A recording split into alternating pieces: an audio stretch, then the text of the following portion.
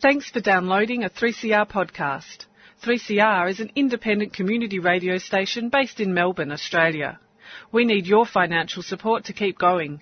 Go to www.3cr.org.au for more information and to donate online. Now stay tuned for your 3CR podcast. Beat out old trouble on the drum, beat out old trouble on the drum, and kick old trouble out the door. Beat me that rhythm on the drum, beat me that rhythm on the drum, beat me that rhythm on the drum, and kick old trouble out the door. Kick him out the door, kick him out the door, kick him out the door, kick him out the door.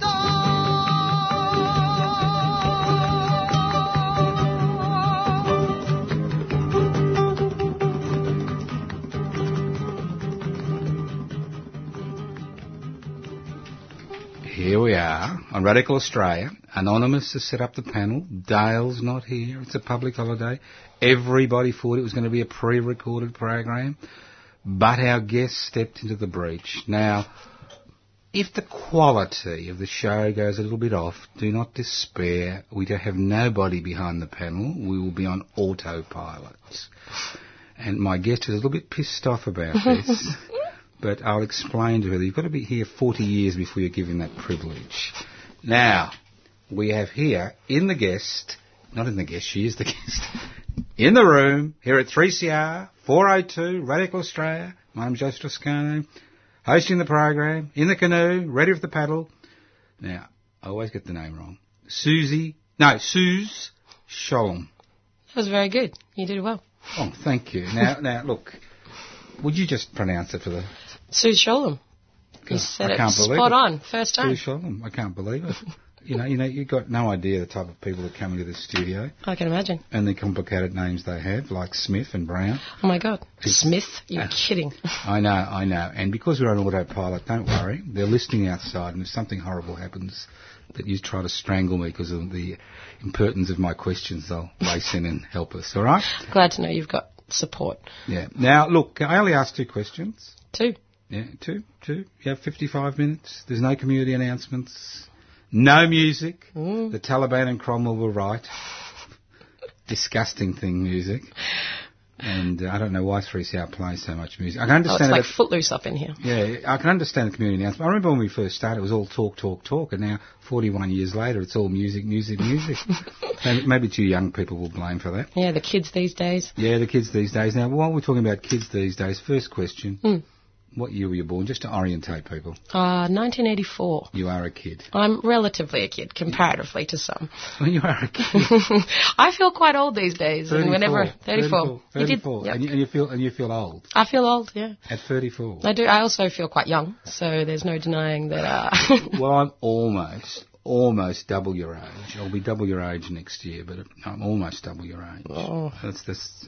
I feel elderly. Talking to me particularly? No. Well, at 44, we've had a 19-year-old, and I'm thinking, I had this 19-year-old come into the studio, and I'm thinking, this man's 19, this boy, young man, he's 19. What has he done in his life?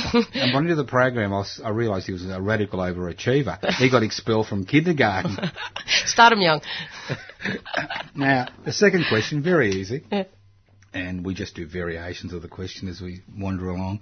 What's the first thing you remember about being on planet Earth? It's a good question. I like that it's your second question. Good follow-up. Interestingly, my first words probably, which I feel like maybe is indicative of where I've ended up in life, which were me do. Me do. Yep, me do. Me do. Anytime anyone tried to do anything for me as a little, toddler or whatnot, I'd say, me do. And, well, that puts our 19-year-old who was expelled from kindergarten to shame. You were starting before that.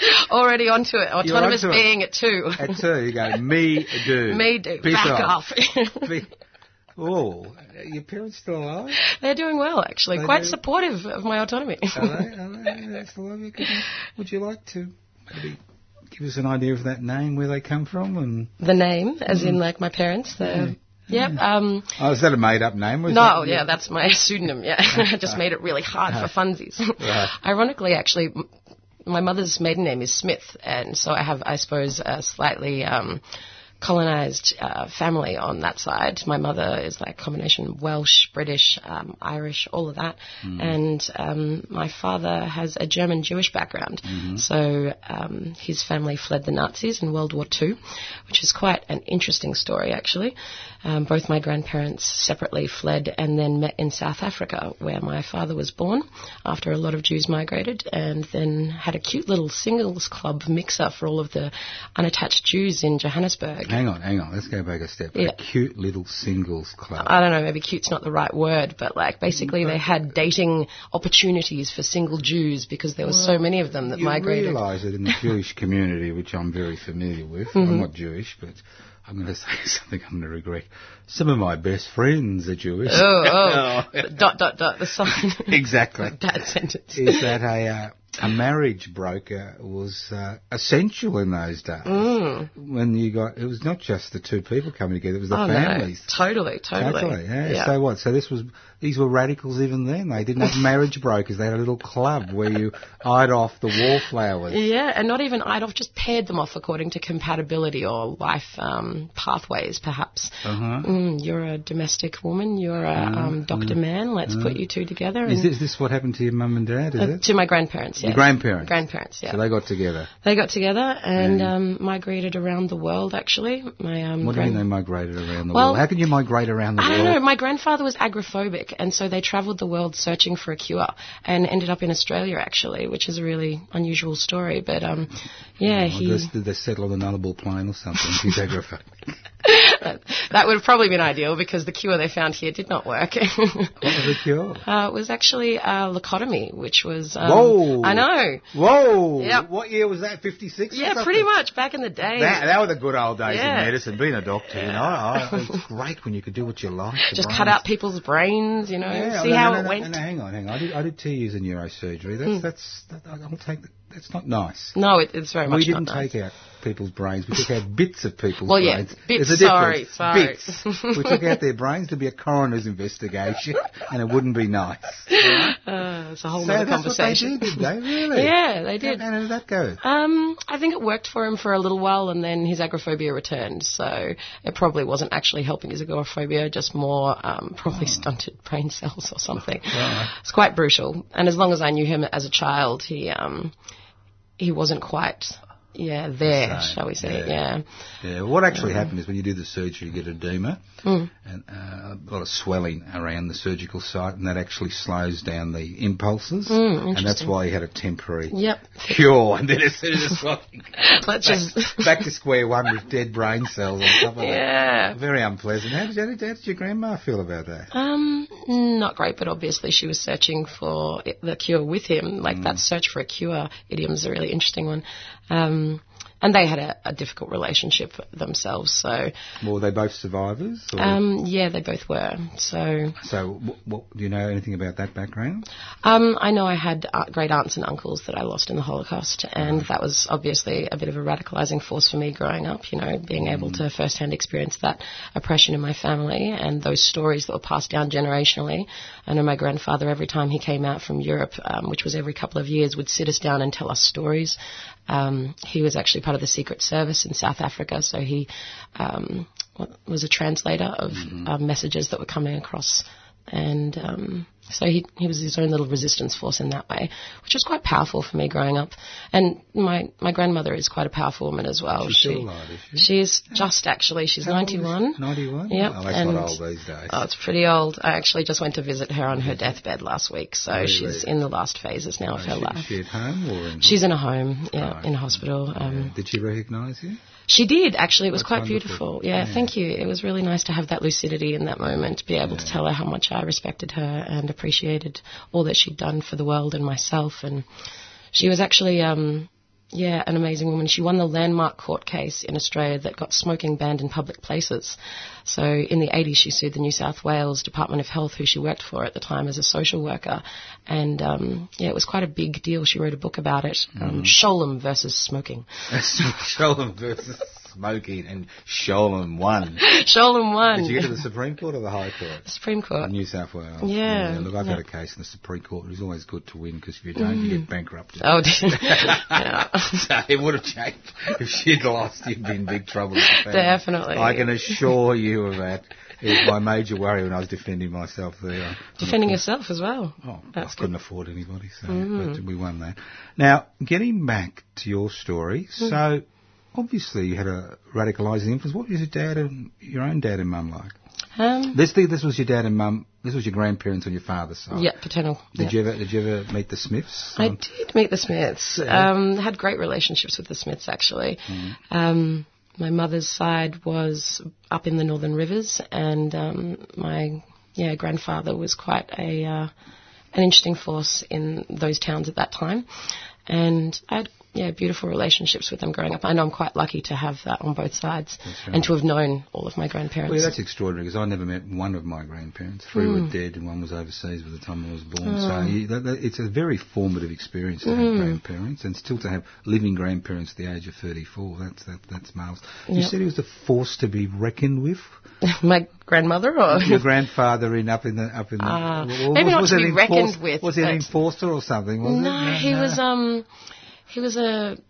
He started a real estate company up there, so there was also, he did a lot of community work and gave back a lot in his own way, and was a very gentle but strong man. And he died when I was like 12, but So what, you'd go and visit during the holidays? Yeah, always. Every Christmas, make that migration, that pilgrimage up to Tweed Heads. And what happened to the other grandparents? How did they feel? I'm not Jewish. They didn't matter, did it?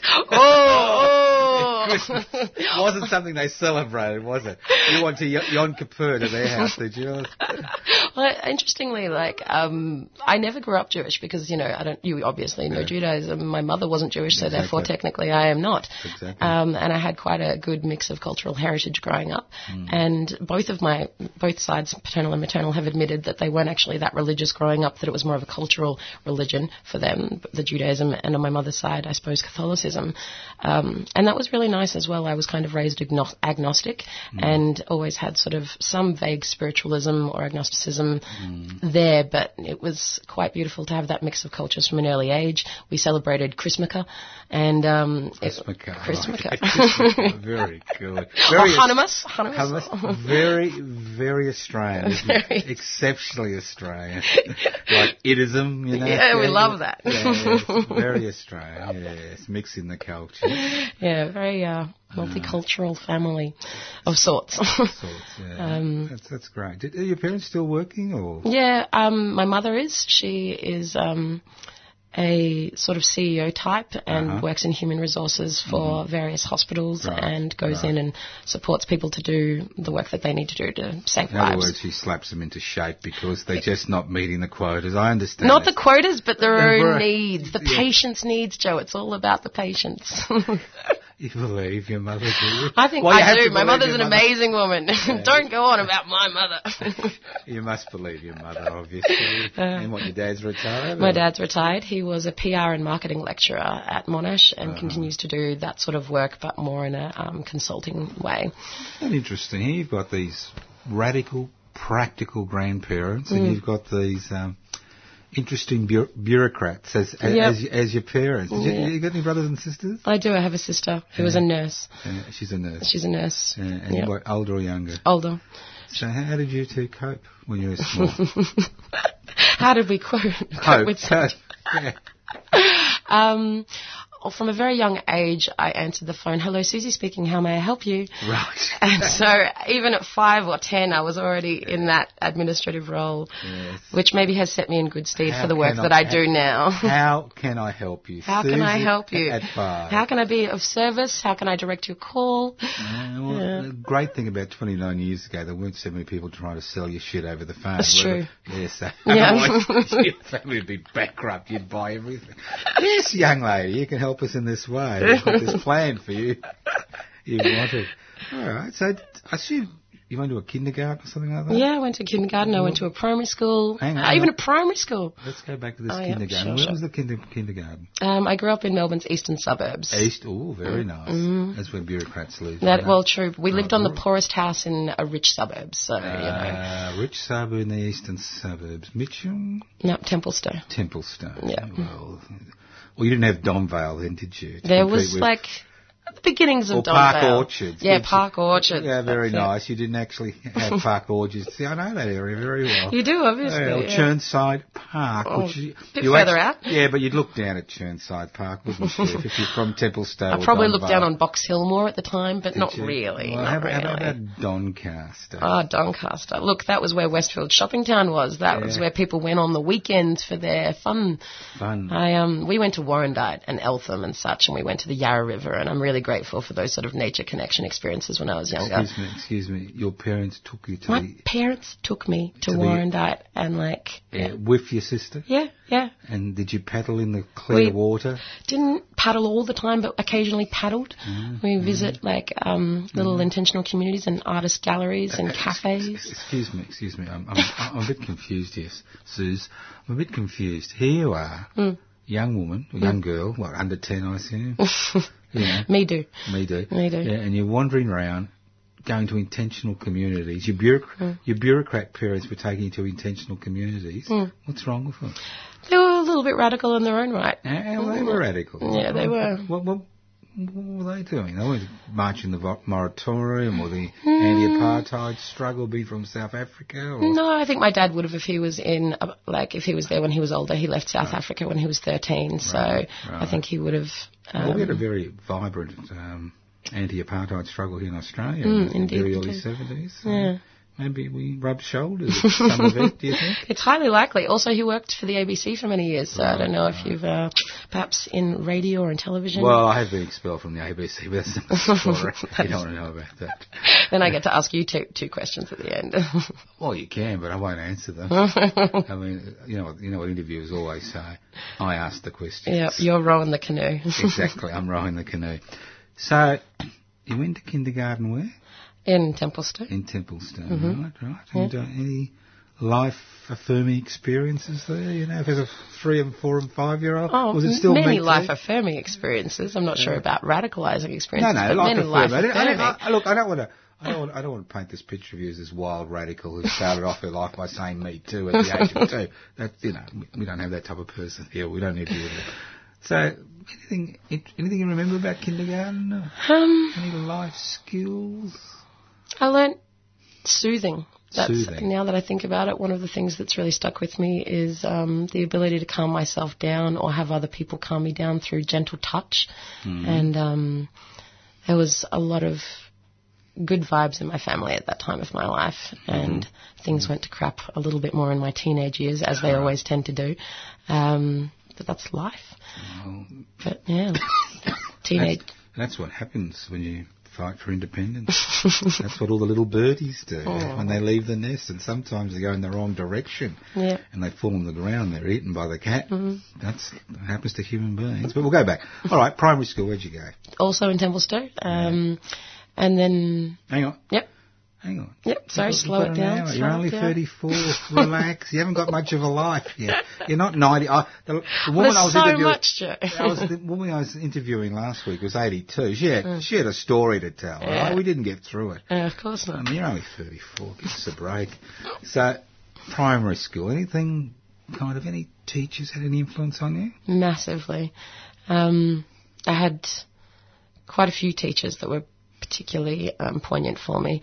Poignant. I've never heard that before about a teacher. What, they disciplined you or something? No, there was an amazing teacher who came out from Austin, Texas, and she was just so unusual and so different, and I really appreciated that difference around me at that age. And there was a lot of different types of people at my school, and I really enjoyed the exposure to that. So, excuse me. What? This is white bread land. I know. Why were there lots of different types? I'm not sure. Was this a private school? No, public school? No, public primary school. Public school. Maybe it was lower. It could have been Lower Templestowe. That's what actually, it was kind of. Oh, well, there we go.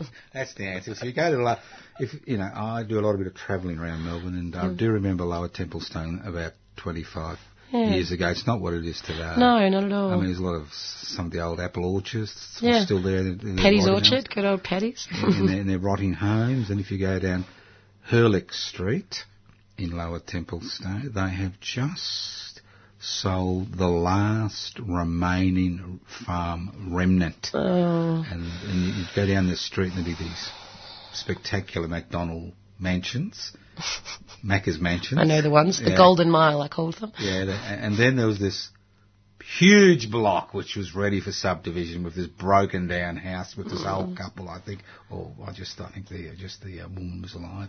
You could see kind of walking down into the letterbox, and obviously she's died and the place is gone. All gone. So, Oh, gone. The last vestiges. right. So you're about 12 or 13 when you finished primary school? Yeah, about that. What did Maybe you- 11, 12. I was one of the young'uns. Any life lessons?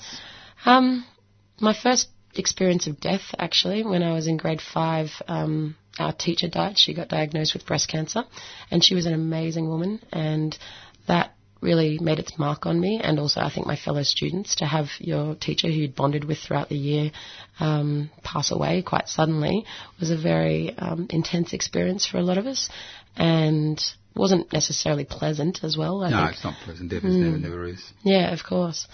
So it was kind of after a year of bumbling through that with my fellow students that my parents decided that they were going to try and send me to a private school.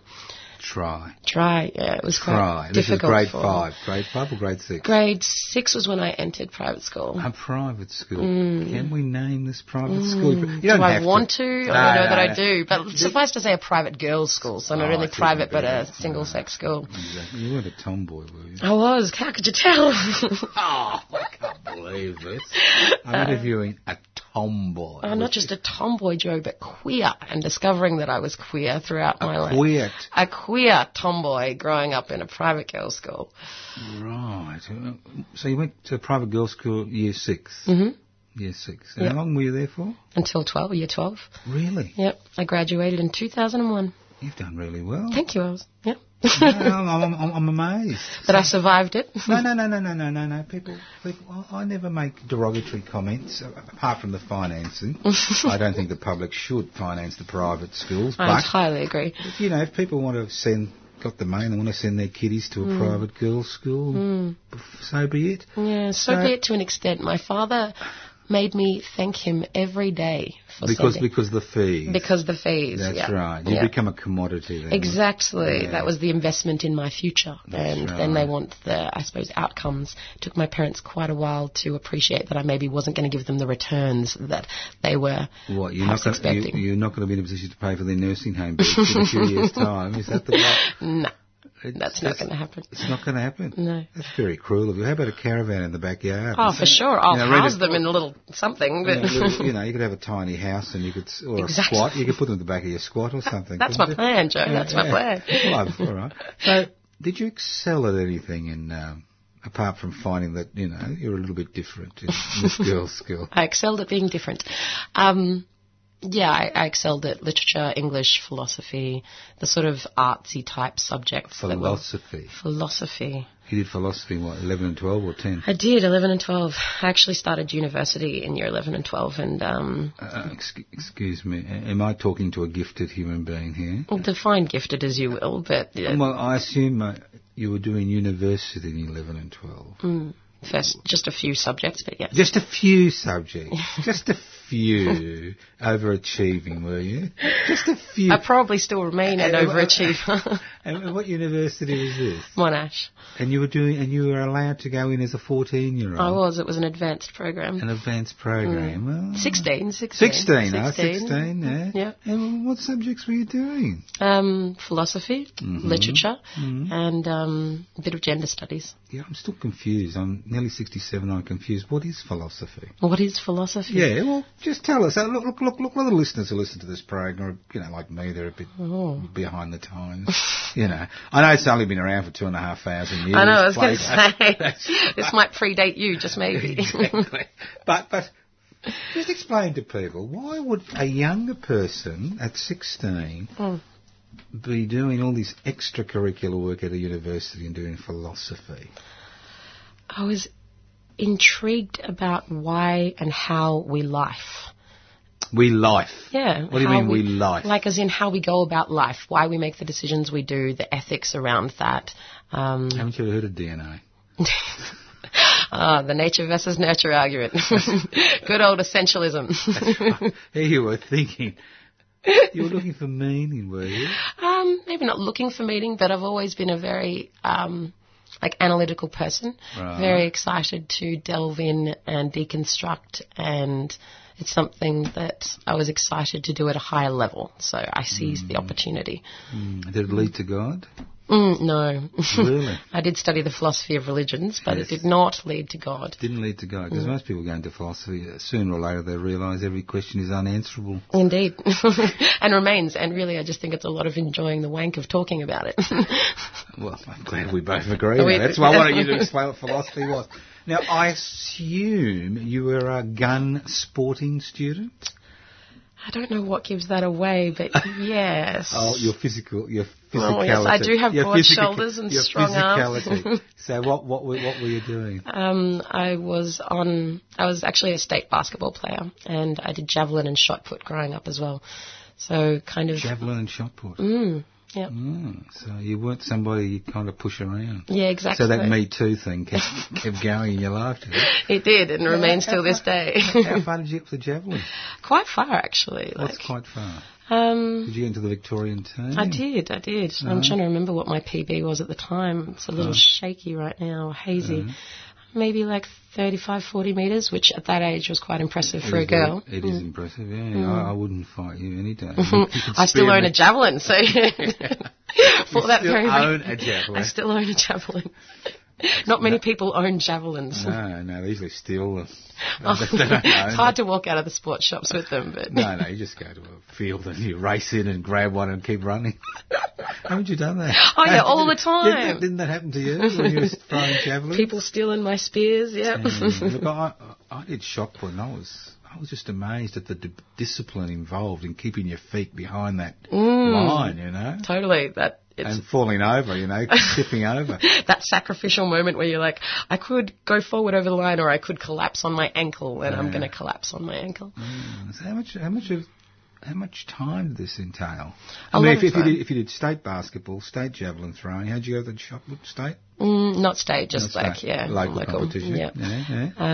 But yeah, it took up a lot of my time, and I suppose I did a lot of extracurricular activities, which is, I suppose, an opportunity as well that came with my private schooling. It is an opportunity. Yeah. Did you have the heated swimming pool and the equestrian? Did you have the equestrian lessons?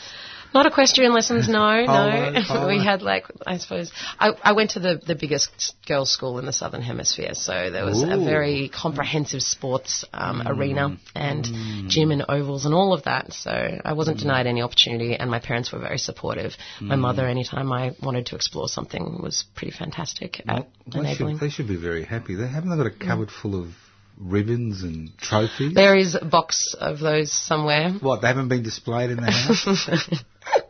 They were when I was younger. They got paid back in spades. Shovelfuls. Yeah, totally. You're the belle of their eyes. The golden child, if you will. The other one was just a nurse, but this one was a philosophy major at 16, state basketball and javelin. Shush, you're making me sound like such an idiot. Suze, look, I was the same. I mean, I can always tell talent. I was just the same. Pathetic, full of myself.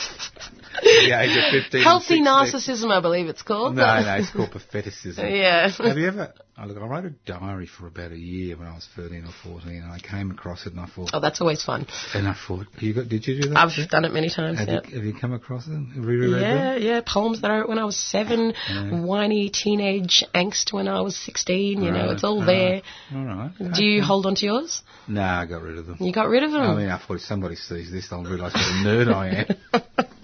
There's somewhere. I've got no idea where they are, but there's somewhere. I think, my God, this bloke was so full of himself. And a lot of people say, well, Joe, nothing has changed.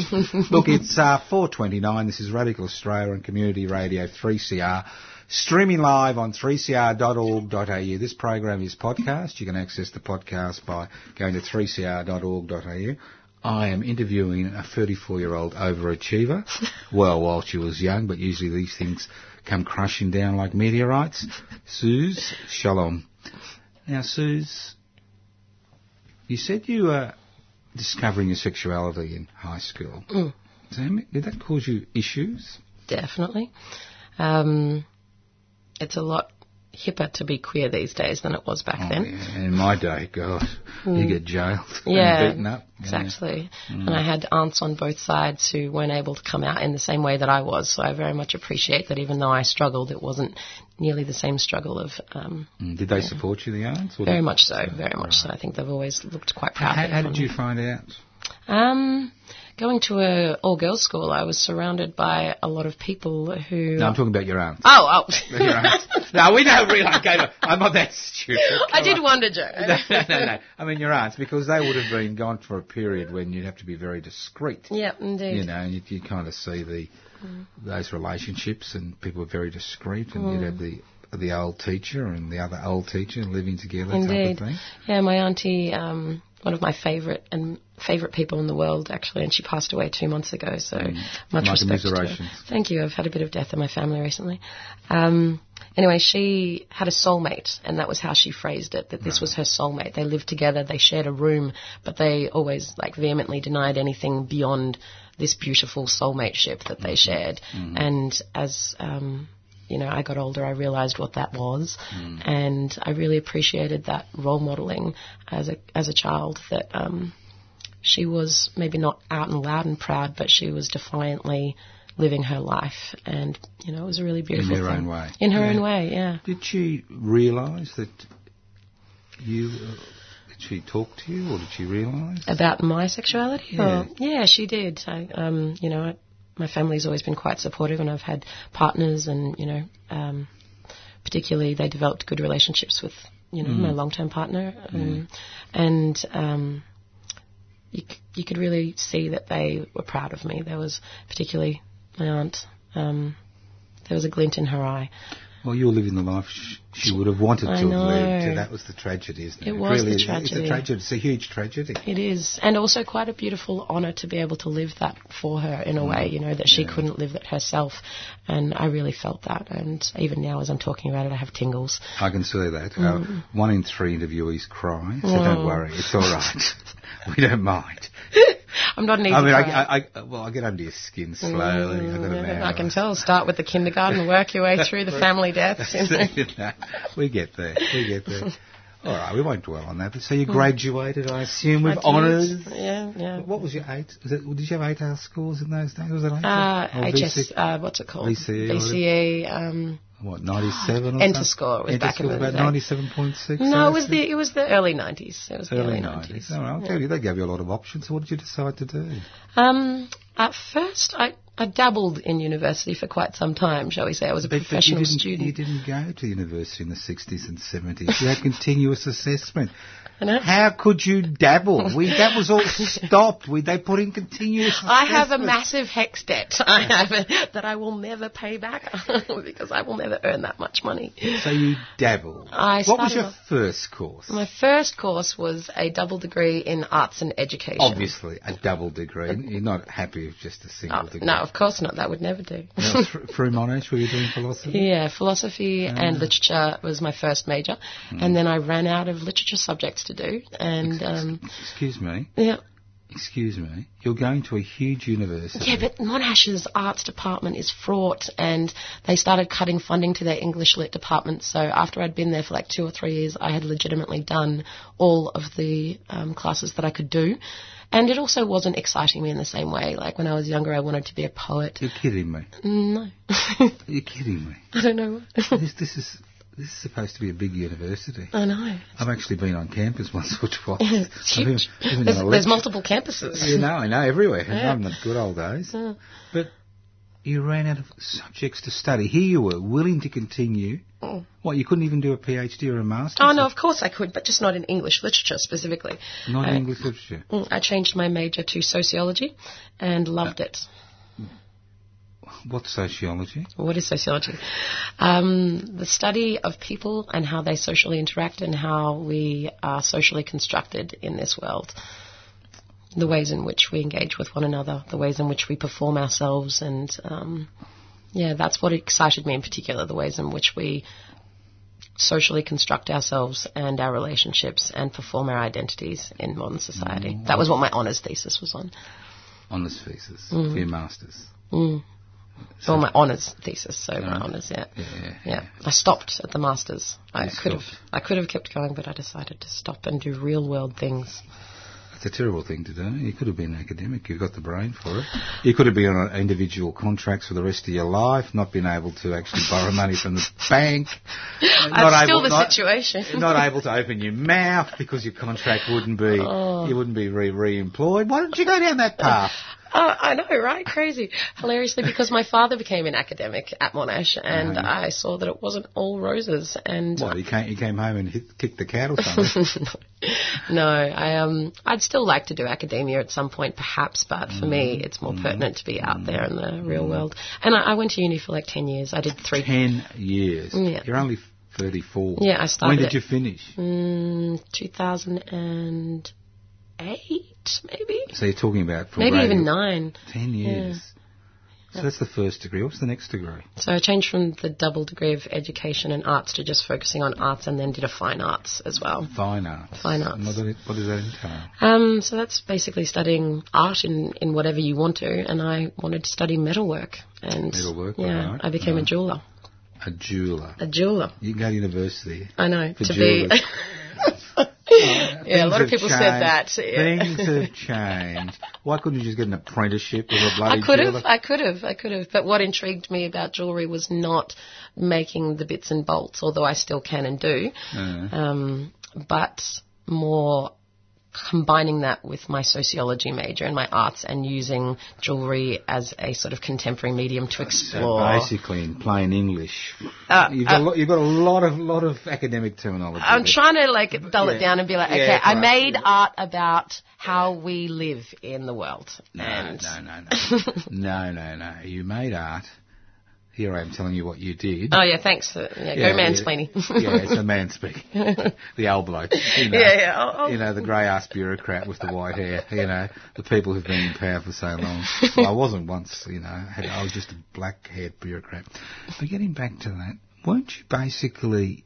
It's interesting. I'm not making fun. I think it's a great combination, sociology and jewellery, because obviously each culture through the eons has had specific ways of decorating themselves in order to highlight various aspects of their existence. Yep. And that's what you brought together. You had the practical and the philosophy.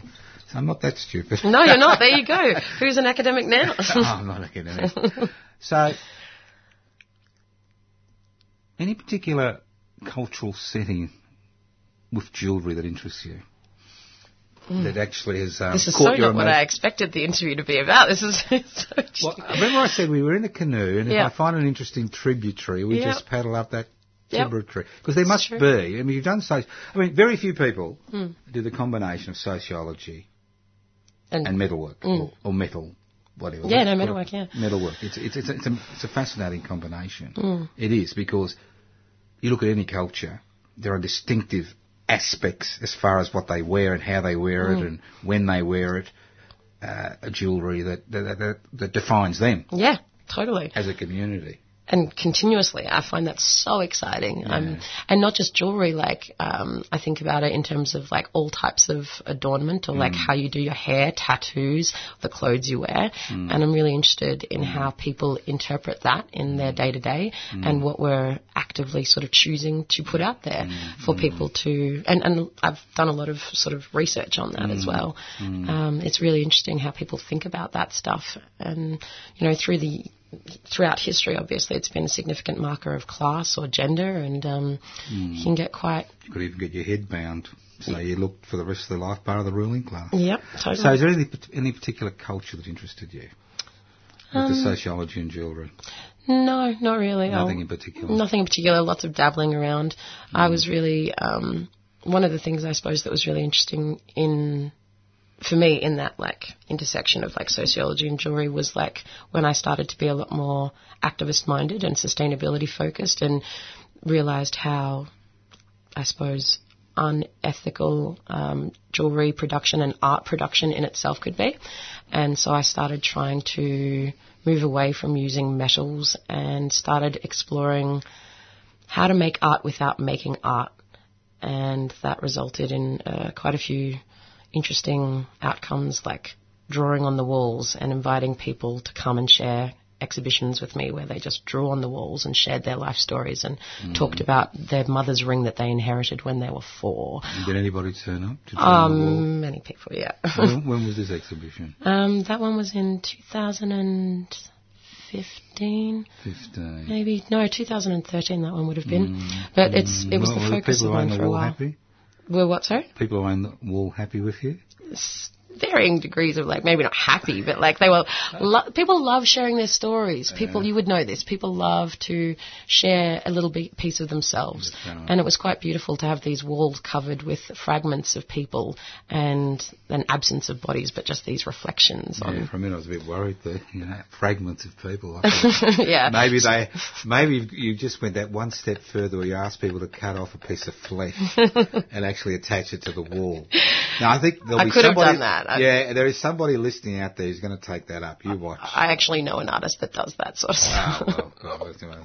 You only get one original thought in your life, and it looks like that's not my original thought. So what year did you leave university? I think I finished my honours in 2010 or 2011. So would you describe yourself as an activist then, or did that come after you left university? After I left university, but it's not that I didn't do activism before that. Like I remember I went to one of the first Jabiluka protests when I was like 15. But I wasn't. Well, did you go on your own? I was with some school friends. We wagged school to go to the protest, and pretty good private girls' school, isn't exactly. it? Jabiluka is a long way from Melbourne. Indeed. It takes a long time to get there and a long time to get back. Did they see you on the front page of the newspaper? Actually, they did see me on TV and I got in trouble for it, yeah. Why, they thought you were dying in your sick bed at home or something? No, it's because I talked about the fact that the school didn't want us there, that the school kind of got upset and, punitive damages there. But, yeah. Okay, all right. We'll just gloss over that. Yeah, we will gloss over that. That's a bit disappointing to think you're a 15-year-old at a Jabiluka protest. Very disappointing. I think that's well, it is. It looks like the pathway. You kind of, weren't you destined for the corporate world? You're intelligent. You're hard-working with all that javelin and shot putting. I mean, look, I did athletics, and it's hard work. Yeah. I know. It's hard. So you're focused. You're intelligent. You're just what the ruling class needs. Don't you see these young women and middle-aged women turning up at the Banking Royal Commission and being grilled? It's just, you could have been one of them. So what happened? Oh, the lost opportunity. Oh, woe is me. What happened, Suze? What happened? A bunch of things happened. Like what? Little, if I'm on... You're going to pick this apart. This is one of those tributaries. I never pick anything apart. Yeah, for sure. A few things. I started hanging around with alternative communities. Like, I was already a bit of a black sheep and an alternative person growing up. When it was 8 or 9, you were down. Your parents were taking you down there. They're responsible for that. Yeah, blame them. They're quite proud, I think, which is nice. They've sort of realised. What is an alternative community? Well, I suppose people that act differently to what the norm is, and just opening that door of you don't have to do what society tells you, and there's more out there. And then I suppose simultaneously my academic life, learning about the different oppressive forces in the world and being able to piece that together. Arts degrees are great for that, Arts degrees turn out activists like nothing else. That's right, because they can't get a job, it's obvious. We don't want a job, Joe. We don't want them. Well, most art people I know do want a job. They want to pay the rent. Yeah. And so they become activists and then, work for a foe or something like that. Yeah, I know a lot of them too. And that's the constant tension, isn't it? Like, I want to do this work I'm passionate about, but I need to also pay my rent. Well, that's right. So, what led you onto a life of activism? You said you got the intentional communities, Jabiluka protests. It's all together. Like, I don't think I could pull apart one specific radicalising moment, but if I was to try, I suppose one big thing was going to Confest when I was 18 years old. Ooh, I know. They've just had another Confest. I know, I was there. And you were there? Yeah, I actually co-facilitated running a village. So from my beginnings of a little baby Confester, 16 years ago or whatever. Well, that's no baby Confest. No, it isn't. My niece has been attending Confest since she was born. So, how old is your niece? She's 8 now. Is she? Oh, that's very nice. Well, I think I attended the second or the first Confest Wow. in 71, 72. That's pretty cool. And I asked somebody, they still got the mud pit, and they said yes, and they still got the nudists, they said yes. Yes. I said, well, nothing has changed. No, not much has changed. My sister is actually one of the directors of Confest now, so it's a family thing. It's a family thing, which Well, is she does. cute. She does the first aid, does she? She actually does. Oh, that's what I She thought. actually Because they didn't have any of that in 1972. There was no bloody first aid, I can assure you that. OH&S I can show you the scar. legislation. Yeah. Oh, many scarves. All right, okay. So what village did you direct this time? It was called the Doing It Ourselves Village. Oh, not the Me Too. No. A bit of that. Yeah, it was an activist village, essentially. And Confest... Do it ourselves. Doing it ourselves, What which were is... they doing? Staring at their navels. We're doing it ourselves. I'm actually Doing It Ourselves is the name of a group that I'm a part of, a awareness raising group in Melbourne. Where But everybody does it themselves, don't they? yeah, everyone, and that's why it's beautiful. It's like we're all doing it ourselves. Everyone's doing it ourselves. So what did you do ourselves at Confest? We ran workshops. We you ran workshops? Yeah, That's ran many very workshops. That is so original, Suze. I feel like the bad old days. You ran workshops and did it yourself. We did many more things, Joe, but that was the first thing. No, we first don't. and foremost. I don't know about the extracurricular activities at Confest. I've got no idea. I've been there, done that. Yeah. All right. Okay, let's go back a few steps. Yeah, go. So what are the type of activist things you're involved in? Apart from that which will not be named, I also am an event coordinator for a not-for-profit called Plan to Thrive. Excuse me, a not-for-profit. A not-for-profit, which disgusting. basically means we don't make much money and there's a couple of us and we're all very grassrootsy. What's it called again? Plan to Thrive. So you grow seeds or something? Johnny Appleseed is you? No, that's another project I've done. That's a whole other thing. Farming co-ops, I've done it all. At 34. Well, maybe not all. There's still some things on the bucket list. But yeah, Plan to Thrive is basically an activist wellbeing and support. Well-being. Yeah, activist well-being. Do you know that activists burn out, Joe? Really? Yeah. Well, I do have a parable. Yeah. I do have a parable. There's two types of activists in the world. There's meteorites, and you kind of got a bit of a meteorite glow to you, and there's stars. Oh, I don't know how to take the meteorite comment. Meteorites burn out, you're quite right. Mm-hmm. They burn out, and I know hundreds, maybe thousands of people over the last 50 years. I'm sure you've seen it. The 1st of May will be my 50th anniversary as an activist, and you see it all the time. Meteorite, but stars, they just sit there and glow. Mm-hmm. And I'm pleased that you've got this little group going. Yeah, it's a good one. Learn to Thrive, because people forget that they do have needs, psychological needs, physical needs, monetary needs, financial needs, and society loves people who burn themselves out. Totally. And activists don't realise, I think when they first get involved, they're so gung-ho and excited to change the world, they don't plan for the long game. I've been doing activism in various ways for over 10 years, so even though, you say I'm a meteorite, I'm hoping for the long game. No, I'm not saying you're a meteorite. I said you had tinges. Tinges, for sure. And sometimes meteorites turn into stars because they see the error of their ways and they start looking after themselves. Totally. I think that's been my trajectory for the last few years, and I'm glad to have realised it. But it's still a constant thing. Like if you talk to long-term activists, and I'm sure you know this, that it's something you have to consistently remind yourself to do. Well, self-care. I think there's three things you do. Is one, you set yourself some goals that you can achieve. Mm-hmm. There are many things you set yourself that you know you will never achieve in a lifetime. But if you set yourself goals that you can achieve, it reinforces your sense of your own self-worth and your own power. So that's very important. It doesn't matter how small it is. No, for sure. Secondly is expect criticism. And invite it. No, not invite it. Oh, I don't know. We might disagree on that one. No, because this is what happens. This is what happens in the so-called activist world. And I'll call it so-called activist world. they're so involved in navel-gazing and criticism, they actually forget. It's what we call a small group syndrome. I'm sure you've heard of the small group syndrome. I remember that in, yes, we're waving to somebody on the other side. It's okay. Sorry, Suze, I've lost concentration there. This woman was waving at me. Oh, how dare they? Yeah, and she should have been waving at you, not me. But because you're the guest. Well, yes. Right. Yeah, I forgot my line of thought, obviously. That's how useless it is. You forgot too. That's fair enough. No, damn it. I was there. Yeah. Small group syndrome. Yeah, small group syndrome. I remember this fascinating... I don't know if you may remember the Red Army faction. They're, a very esoteric Maoist group based in Japan.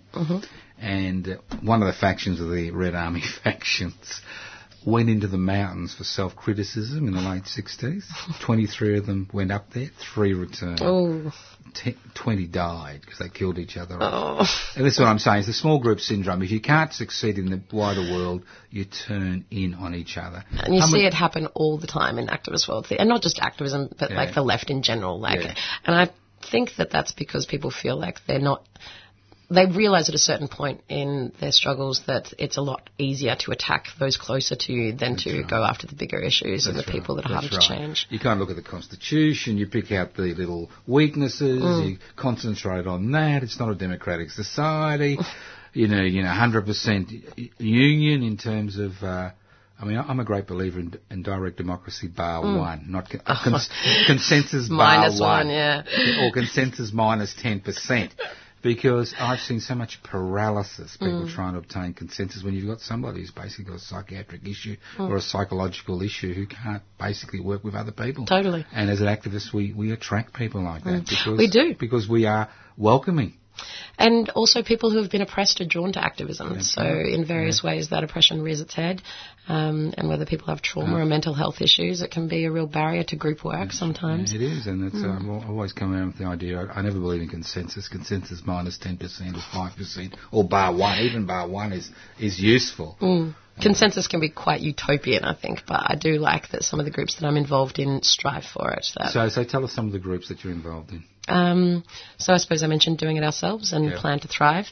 I've also been involved in setting up a few alternative economy projects. And excuse me, alternative economy projects? Yeah. What? Based on freestyle thinking or barter thinking? Both. Yeah. So barter's just another form of capitalism, you know. Yeah, I do know that, and I'm into this is going to sound maybe a bit hoity-toity, but non-transactional mutual aid. That's the new word, is it? Non-transactional mutual aid. Yeah, well, no expectation of the other person giving back just because you've given something. Now, you realise you're at 21 Smith Street, don't you? Yeah, I do. At 3CR, you know that. Yeah, I'm well aware of my location. Yeah. Now, do you know anything about 42 Smith Street? No. Do you know anything about Dingo? Yeah, I've heard a little bit. Little bit. Have you heard about 1972 in the Collingwood 3 store at 42 Smith Street? No. Which was run by the anarchist community. Oh, fantastic. Yeah, That's fantastic. We didn't have this idea of non-transactional mutual aid. It was called... Maybe that's the... It was called mutual aid. you gave what you could and you took what you needed. Now we've got to call it non-transactional mutual aid. No, that's what I call it, Joe. That's what I call it, because so another group that I am part of organising is the Really, Really Free Market in Preston. I've heard about them, Yeah, so we've been running for like a year. No hassles. Yeah, okay, there we go. Agreement. 100% agreement. They're brilliant. Fantastic. Brilliant concept. Fantastic. I'm glad you're in support. Well, I'm in support of 95% of the things you're doing. Yeah. And the other 5% I don't know about because you won't tell me. And if we had more time, I think we'd get there. Yeah, but when you came in, you thought you'd run out of things to say. Oh, I definitely did. There's no lack of me saying things, definitely. No. You're going to find this very interesting, listeners. You know my rule about notes.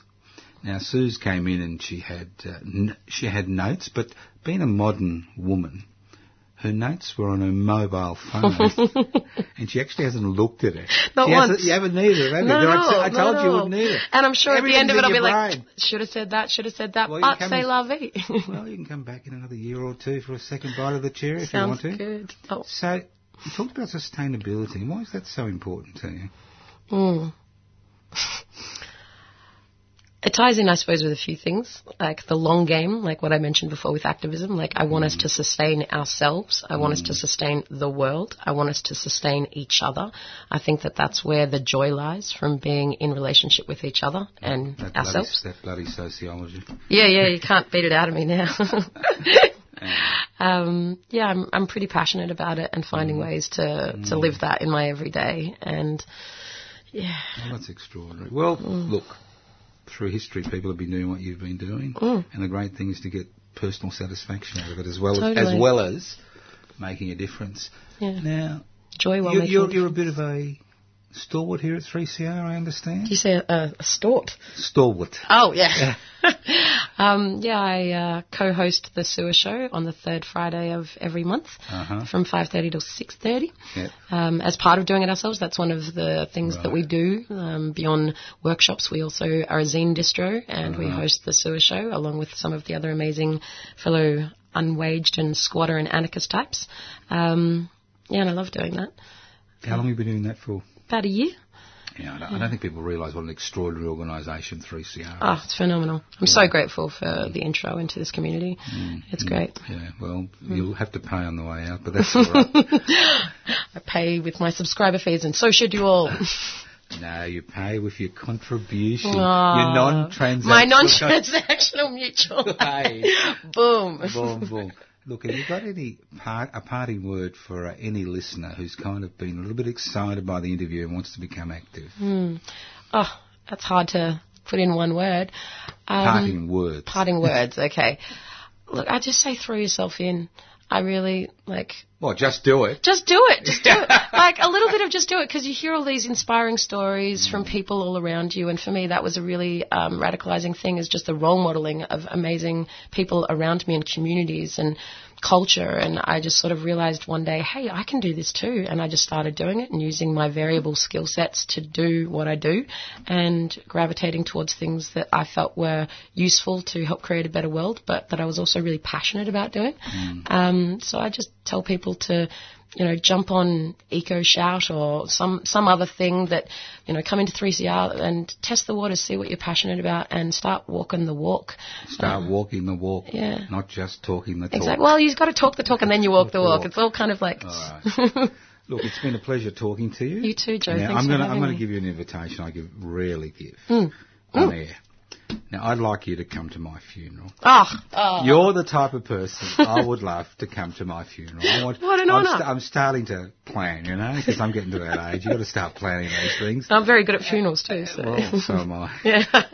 But I thought it'd be, you'd be the type of person I'd like to have there, full of life, bubbly, something, has contributed to the world. And it's been an honour talking to you. Thank you. And I wish you and, the people you're involved with all the best for the future.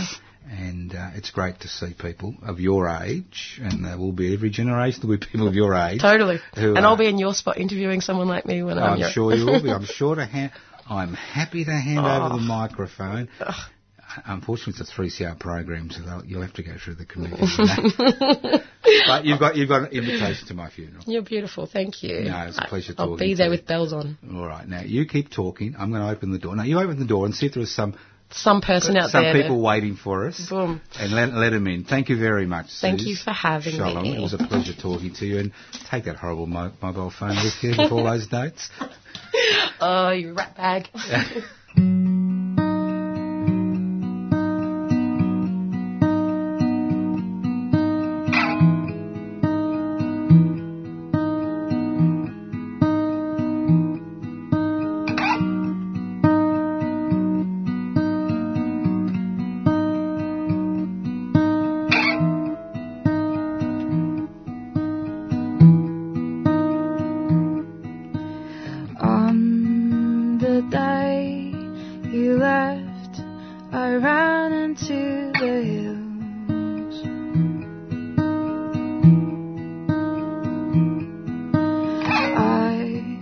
Could see no way to keep my body still.